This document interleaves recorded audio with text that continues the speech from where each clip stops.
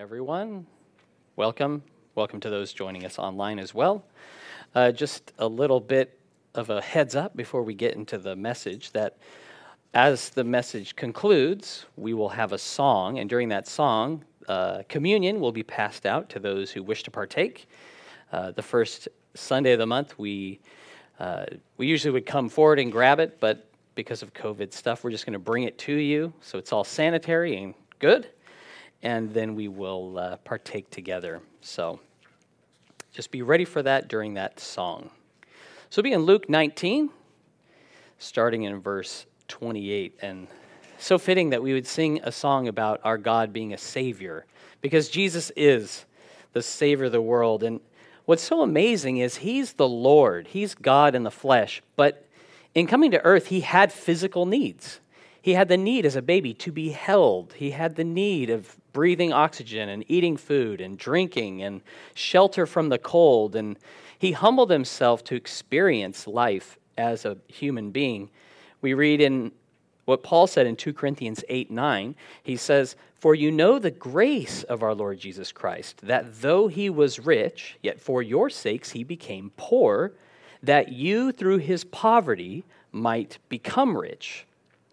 So He put off the glories of heaven and became like a poor person so that we could become rich through salvation and forgiveness. And we are the ones in abject spiritual poverty that He came to seek and to save. And He preached repentance to those in Israel, to those under the law of Moses who were condemned by it, who needed a Savior. And really it's going to be a recurring theme as we go through this passage today, because they had a need. They needed to be saved. They needed to be forgiven. And through Jesus, that need was met. But if they wanted to receive it, they needed to come God's way. It was through repentance, through faith in Jesus and receiving the gospel. I think as humans, we can really idolize autonomy and independence. Yet Jesus, He did not have that. Because He was dependent on the Father, He was reliant upon Him, He did what God told Him to do. He was obedient to the point of death, even the death of the cross. So if we want to enter the kingdom of God, then we need to choose God's way, and that's through Christ. So let's pray. Thank you, Father, for your word, for your truth, for the way of salvation that you've made through the gospel. And I pray, Lord, for those of us who have received Christ through faith, that we would see our continual need to be guided by you, to be protected and provided for by you, that we would never be wise in our own eyes, but to fear the Lord and to follow Christ, to allow the Spirit to lead and guide and direct our lives. We thank you, Lord, that you are faithful, that you are a Savior, and that we had no hope of heaven on our own, but you met our need by sending Jesus. And thank you that He always did the will of the Father, and through Him we can do all things through Christ who strengthens us. In Jesus' name we pray. Amen. I want to just say congrats to those HSC exam-taking students who are wrapping up their career at college, and it's like freedom. But you know, freedom from one thing, it means you need to do something else, right? Freedom from exams and school means you need to go to university if you want to pursue that career, or you need to find a TAFE course, or you need to find a job, or you need to move out or something, right? As long as you live on this planet, there are things you will need to do. You will need to get up out of bed in the morning, and you'll need to pay an invoice or learn a new task or move house, read the Bible and pray. There's things that you need to do, and you know you need them. But we can forget how much we need the Lord. And Jesus wasn't exempt from these needs, the need to obey God and to provide that example for us. And Jesus, after it was acknowledged by Peter that He was the Son of God, this is what Jesus said in Matthew 16:21. He said, "From that time Jesus began to show to His disciples that He must go to Jerusalem and suffer many things from the elders and chief priests and scribes and be killed and be raised the third day." Jesus knew He needed to go to Jerusalem. He knew what was awaiting Him there on Calvary's Hill. And He was keen to do so even at a great personal cost. In obedience to the Father, He supplied all our need. So we're going to pick up our passage in Luke 19, starting in verse 28. When he had said this, he went on ahead, going up to Jerusalem. And it came to pass, when he came near Bethphage and Bethany, at the mountain called Olivet, that he sent 2 of his disciples, saying, "Go into the village opposite you, where as you enter you will find a colt tied, on which no one has ever sat. Loose it and bring it here. And if anyone asks you, 'Why are you loosing it?' thus you shall say to him, 'Because the Lord has need of it.'" Jesus is drawing near to Jerusalem. As they're approaching the Mount of Olives from the east, he directs 2 of his disciples to go and take this colt. And a donkey colt, it's less than 4 years old. And it's pointed out that the donkey had never been sat upon. Now, that is not a natural behavior for animals to be ridden. It takes a degree of halter training and then physical training that can take months to be able to safely ride a donkey. And it's amazing that he needed a donkey to ride, and the one that he chose was one that had never been ridden before. And he had need of the donkey. He freely admitted this, though he's the Lord. And we see the grace of God that he directed his disciples to do his work and how he makes useful something that had never been used before in that way. This donkey had never been ridden, but Jesus is like, "I'm going to ride that colt that you find." And I love that there's this donkey that's never been ridden before. From an unnamed village, we see this picture of God's sovereignty and grace, that God calls us, he looses us, he frees us to do his will and to serve him in the things that he needs us to do. And it's like God doesn't need us as far as like Jesus could have walked, but he needed to ride a donkey to fulfill the scripture that said the Messiah is coming, the king is coming into Jerusalem riding on a donkey. So he needed that to fulfill God's will. Without training, this donkey, enabled by the presence of God, would do something it had never done before. And this really gives us confidence in Christ that he's going to empower us. He can use us. He can use the donkey. He can use us to accomplish his will. And it's in like one moment, God can loose you from your routine, from the life that you've previously known, and he can choose to use you to introduce him to others as the Savior of the world, the King of Kings. I mean, this is something that the donkey had never experienced. This was something totally new to the people of Jerusalem. But it was all in God's plan, and it was in his timing. So what is foreign to you, what's unnatural to you, something you've never been trained to do, you can do through the grace of God as he calls you, as he helps you. Continuing in verse 32. So those who were sent went on their way and found it just as he had said to them. But as they were loosing the colt, the owners of it said to them, "Why are you loosing the colt?" And they said, "The Lord has need of him." Then they brought him to Jesus, and they threw their own clothes on the colt, and they set Jesus on him.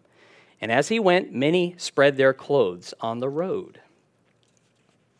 I like that they found things exactly as Jesus had said. He hadn't told them very much, but he gave them enough to be able to obey him.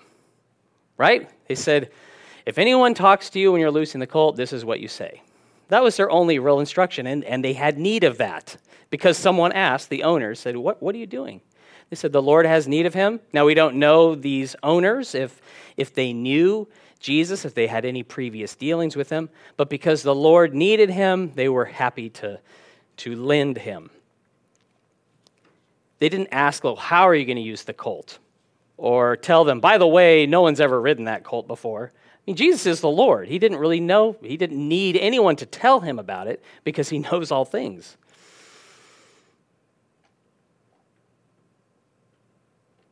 I'm reminded of the Philippian church. They contributed financially to the needs of Paul. And he knew that the bounty he enjoyed, it came at a cost of someone else. Someone else had paid for him to receive that bounty and that blessing. And he said this in Philippians 4:19, "And my God shall supply all your need according to his riches and glory by Christ Jesus." Jesus needed the colt. It was provided, and God is also able to supply all your need through the grace that is in Jesus. And if we're going to have Jesus as Savior, won't we trust him as the one who gives us all things that we need? The colt's brought to Jesus. The disciples, it says, put their clothes on him. Jesus has sat upon this colt that had never been ridden, and he keeps his seat. It wasn't a bit of an adventure. He just sat on it. And as he went towards Jerusalem, the scriptures say through the accounts that they put clothes on the ground. Some spread palm fronds on the ground before him.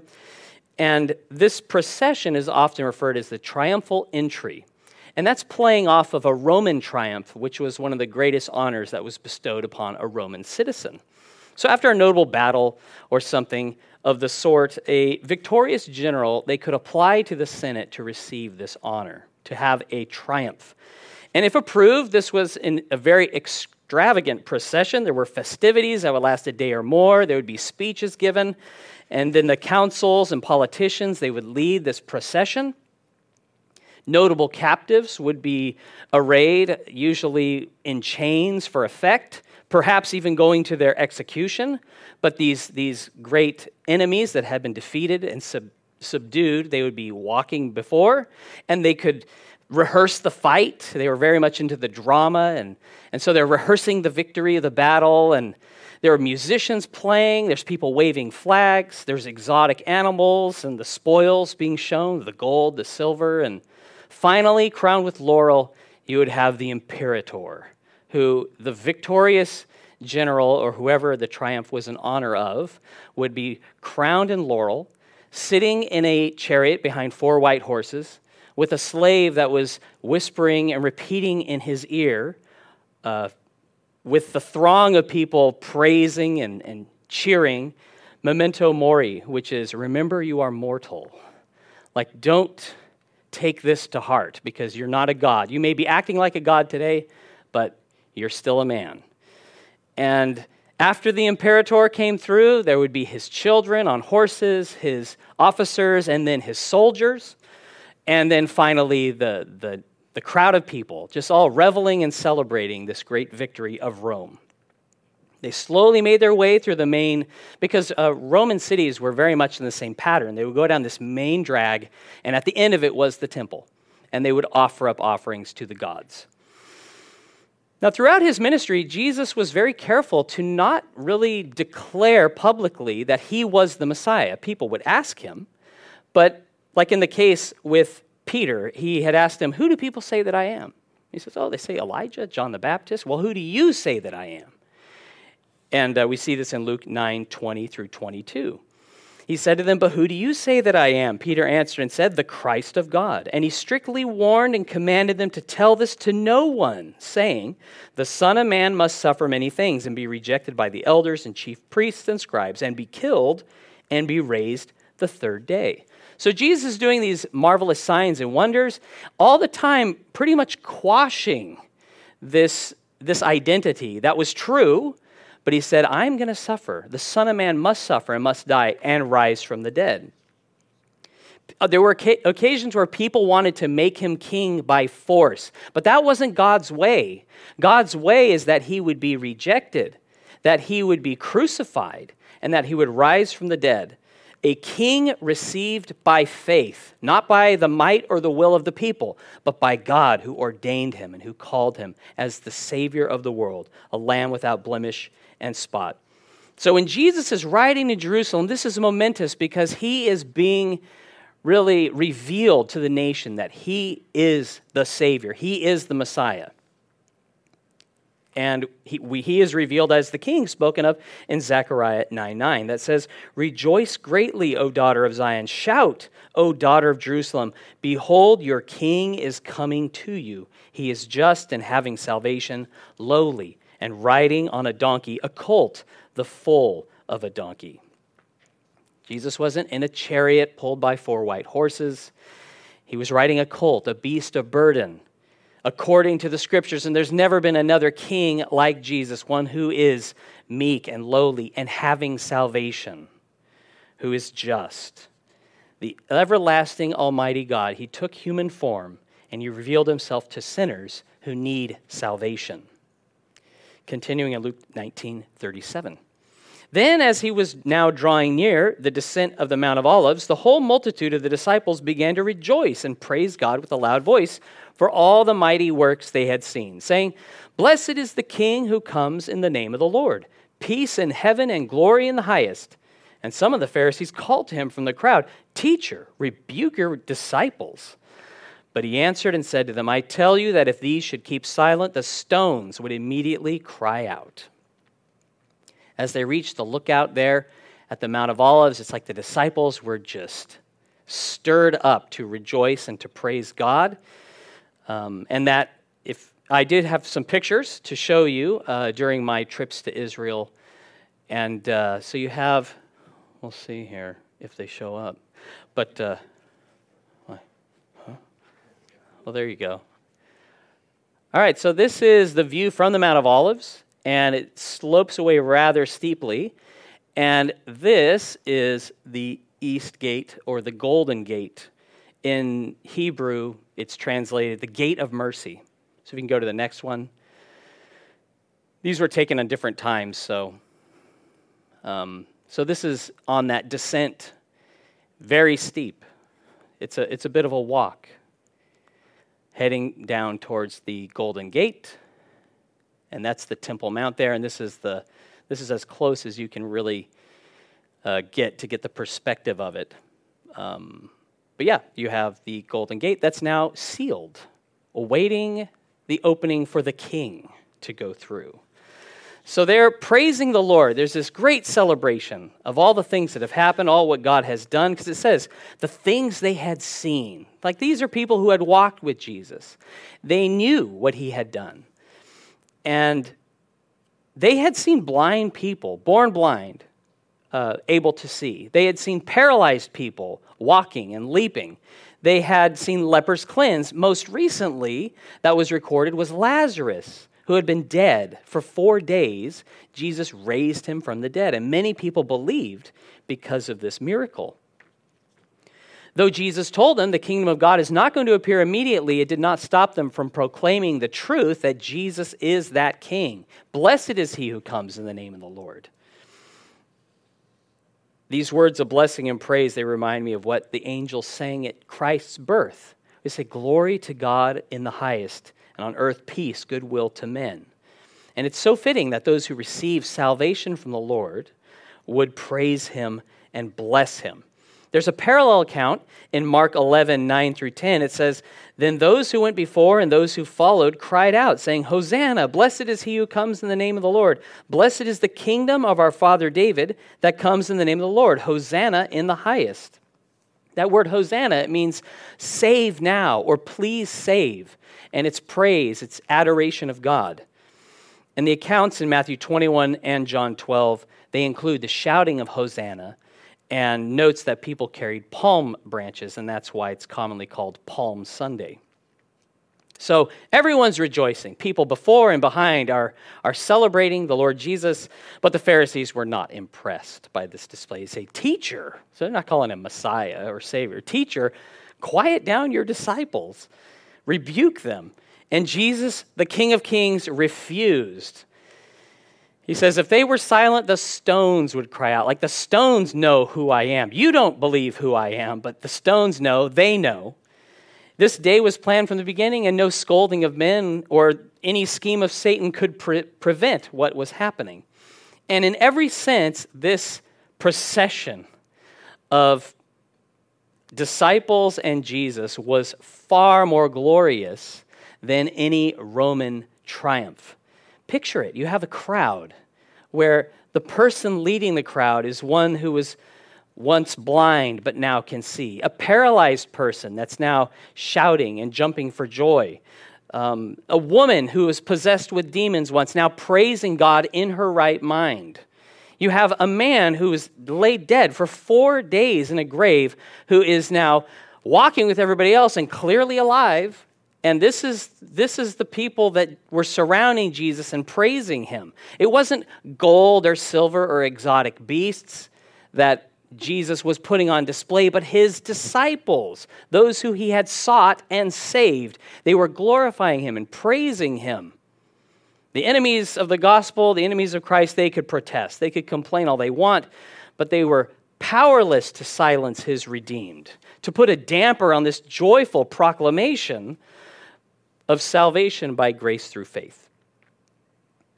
It's like Jesus' disciples, the cult, and even the stones knew that Jesus was the Messiah. Jesus Christ, the Lamb of God who takes away the sin of the world. Please turn in your Bibles to Psalm 118, starting in verse 19.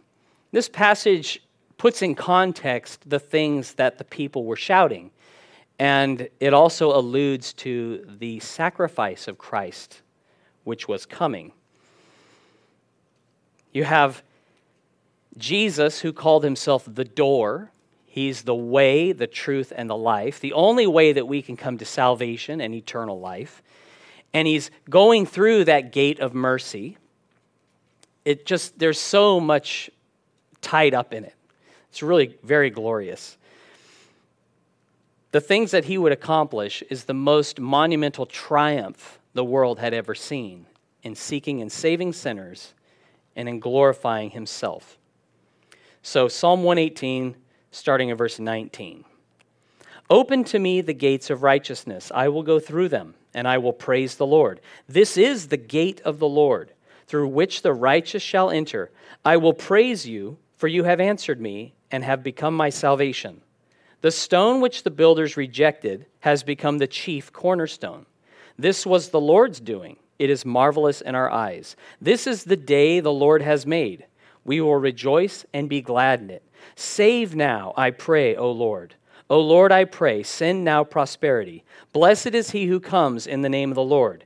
We have blessed you from the house of the Lord. God is the Lord, and he has given us light. Bind the sacrifice with cords to the horns of the altar. You are my God, and I will praise you. You are my God, I will exalt you. Oh, give thanks to the Lord, for he is good, for his mercy endures forever. Jesus, he's the only way to righteousness. It's like if you're going to be righteous, you must go through him. And the only way is through faith in him. He's the only way that our need can be met for forgiveness and reconciliation with God and salvation. And we need to enter this gate. The Pharisees couldn't see it. They were blinded by unbelief. But his disciples, they proclaimed him as the one who comes in the name of the Lord. It was a day of revelation, a day of rejoicing, a day of gladness, and Hosanna to the God of Israel that sent the Savior sinners need. I love it. God is the Lord. You have that imagery then of the sacrifice being bound to the altar and how Christ was crucified, how he was bound by the Father's will and also bound by obedience to embrace that cross and to go the distance for us. And he would endure this in mere days. Let's always be those who give thanks to him. I mean, how awesome is that passage? You could just spend the rest of the day right there and really eternity in that space. Continuing on, Luke 19:41. Now as he drew near, he saw the city and wept over it, saying, if you had known, even you, especially in your day, the things that make for your peace, but now they are hidden from your eyes. For days will come upon you when your enemies will build an embankment around you, surround you and close you in on every side, and level you and your children within you to the ground.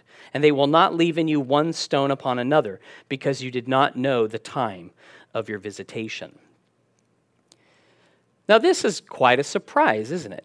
Jesus has now reached that moment where he's been proclaimed as Messiah, Savior, and King, but it wasn't handshaking, backslapping, high-fiving. He weeps over the city. He looks over it, and he weeps. There was satisfaction in the fulfillment of God's will, but he had such love for the people that he was tinged with great sadness because so many missed the fact that he was the Savior God had sent, that he would be rejected, that their eyes were blinded by unbelief, that they would not receive him, that in just days they would be saying, crucify him. They would be shouting for his blood, many of them. He knew what the future held, that in 40 years, actually about a little less than 40 years, Jerusalem would be laid waste by the Romans. Shouts of joy that he heard that day, they would be replaced with shrieks of terror. And the happiness that people had, it would be long forgotten as they were besieged, as their children were cut down, as the Temple Mount was torn apart, and the city laid waste. They would be surrounded, it would be demolished, because they did not know the time of their visitation. It's like if they had responded to Jesus wholesale in faith, at seeing him as the Messiah, their future would have been different, because he would have been ruling and reigning over them. He could have protected them or provided for them. But because they would reject him, they rejected their salvation. They rejected their hope. In a few days, he would be betrayed, delivered to Pontius Pilate, and the Jews would demand his crucifixion. Their future could have been marked with peace with God. And we look upon Christ today, do we see him as king? Or do you see him as just a historical figure? This was a day spoken of by the prophet Daniel, but the reality was hidden from their eyes. It wasn't long before this, as mentioned, that Jesus had gone to the tomb of Lazarus. He knew that he had been dead 4 days before he arrived there, and he told his disciples what he would do. He says, Lazarus is sleeping, but I'm going to go to wake him up. And they just go, oh, he's sleeping. It's good for him, right, to recover. He's like, Lazarus is dead. And I'm glad for your sakes that I wasn't there, but let's go. And so he goes with a point. There was a whole purpose in allowing him to die so that he could be raised from the dead and people would believe. And when he came to the tomb, it says in John 11:33, therefore when Jesus saw her weeping and the Jews who came with her weeping, he groaned in the spirit and was troubled. And he said, where have you laid him? They said to him, Lord, come and see. Jesus wept. Then the Jews said, see how he loved him. And some of them said, could not this man who opened the eyes of the blind also have kept this man from dying? Jesus' tears were not of regret. Because, and the fact that he knew what he was going to do in a few moments, it did not stunt his empathy whatsoever. Because he saw them weeping, he felt their pain, and he wept with them. And when the Jews saw him crying, they realized it was out of love. And that's why Jesus wept over the city, because he loved his people. He loved people, even his enemies, who would reject him. Now Jesus, he asked that the stone be rolled away. And he lifted up his eyes and he prayed like, Father, thank you that you've heard me. He continues in John 11:42, and I know that you always hear me, but because of the people who are standing by, I said this, that they may believe you sent me. Now when he had said these things, he cried with a loud voice, Lazarus, come forth. And he who had died came out bound hand and foot with grave clothes, and his face was wrapped with a cloth. Jesus said to them, loose him and let him go. It's like the colt was loosed because Jesus had need of him, and Lazarus was raised from the dead and loosed from his grave clothes so people would know he had been sent by God, that he was the resurrection and the life, that he was the Son of God who would demonstrate God's love by going to Calvary to die for sinners so they could be reconciled to God. Isn't that awesome? Continuing in Luke 19:45. Then he went into the temple and began to drive out those who bought and sold in it, saying to them, it is written, my house is a house of prayer, but you have made it a den of thieves. And he was teaching daily in the temple, but the chief priests, the scribes, and the leaders of the people sought to destroy him and were unable to do anything, for all the people were very attentive to hear him. In the Roman triumph, the imperator would go to the temple and offer sacrifices to the gods. Jesus entered the temple and he cleansed it as he had at the beginning of his ministry in John chapter 2. What was intended by God to be a house of prayer for all nations, it had been a precinct of profitable business where there were buyers and sellers. And so devout Jews and pilgrims would come from all over the empire and offer sacrifices and worship in Jerusalem. But they only received the shekel or a half shekel. So it was necessary to have your money changed into the temple currency. They only received that because that was the only way you could pay the tax. Now, the first time Jesus cleansed the temple, it mentions he drove out sheep, oxen, and he overturned the tables of the money changers. And he said, take these things away. Do not make my Father's house a house of merchandise. It seems at that time there were animals there for sale, so people would come and they would have animals that were approved for sacrifice, and they could buy them. They could maybe say, oh, that sheep's looking a little, questionable. I think you need to buy one of the proper ones. And they were probably fairly expensive. And so he calls them here, those who bought and sold, a den of thieves. And Jesus quoted from Isaiah 56:7 concerning those who keep God's covenant. He says, even them I will bring to my holy mountain and make them joyful in my house of prayer. Their burnt offerings and their sacrifices will be accepted on my altar, for my house shall be called a house of prayer for all nations.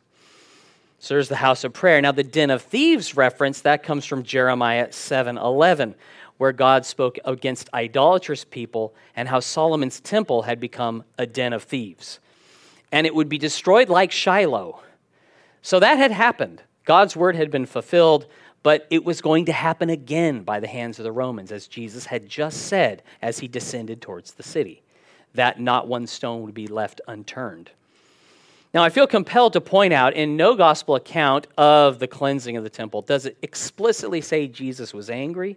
Some people will perhaps assume he must have been angry to cleanse the temple. Now, I think if parents are able to discipline their children in love without being driven by anger, it follows Jesus doesn't need to be furious to overturn a table or to drive out an animal, though in his situation, righteous anger was certainly justified. It just doesn't say that, and it wouldn't be right for us to use the fact that he drove out the money changers as justification to be angry, right?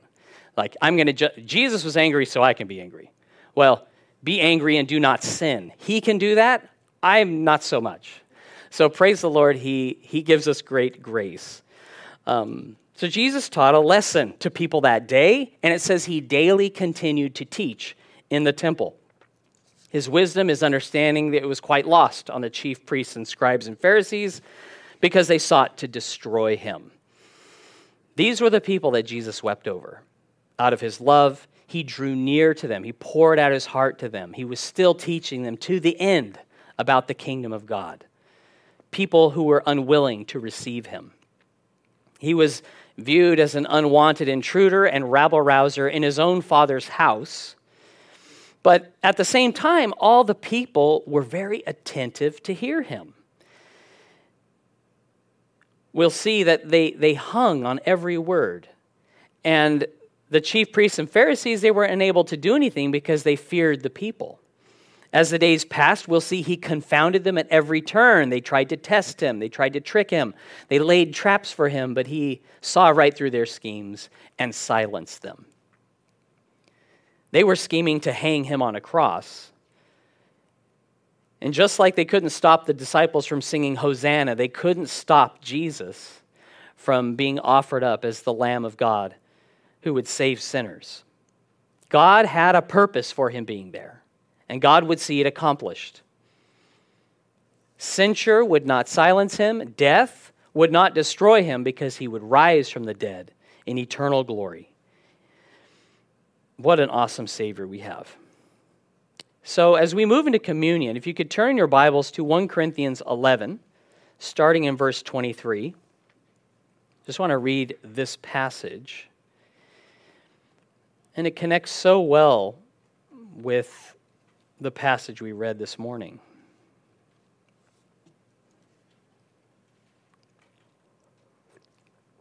(1 Corinthians 11, starting in verse 23, where Paul was writing to believers. He says, "For I received from the Lord that which I also delivered to you, that the Lord Jesus, on the same night in which he was betrayed, took bread. And when he had given thanks, he broke it and said, 'Take, eat. This is my body which is broken for you. Do this in remembrance of me.' In the same manner, he also took the cup after supper, saying, 'This cup is the new covenant in my blood. This do as often as you drink it in remembrance of me.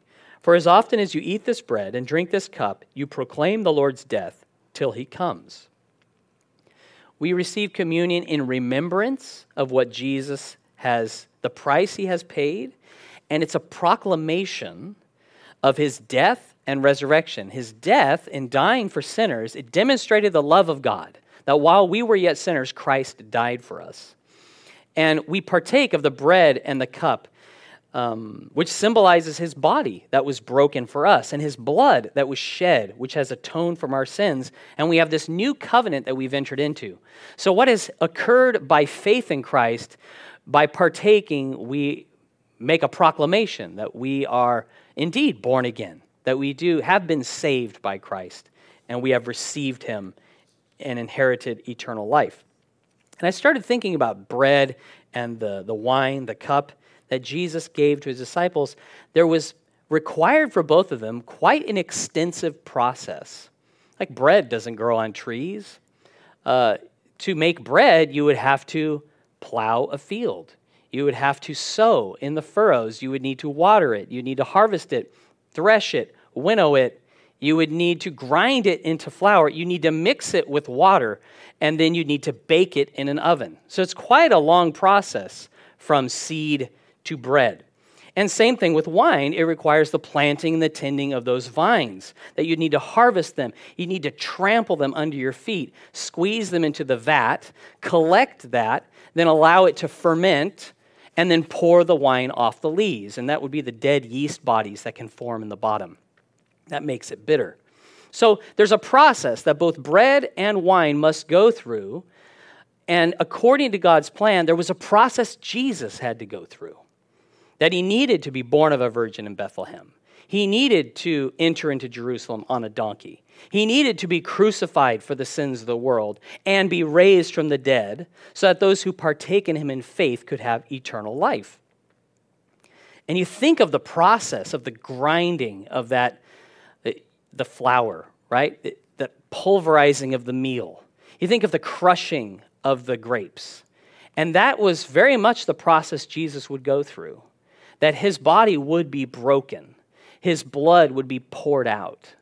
And that those who receive him by faith, we receive his salvation. And so that cup and that bread that sustain our bodies, it's in Christ that we have a Savior who sustains our souls, that he gives us new life through him. So in partaking of this, we acknowledge our need. Not just our need to eat and to drink to live, but our need for Christ, that we can be born again, that we could be forgiven. We need a Savior.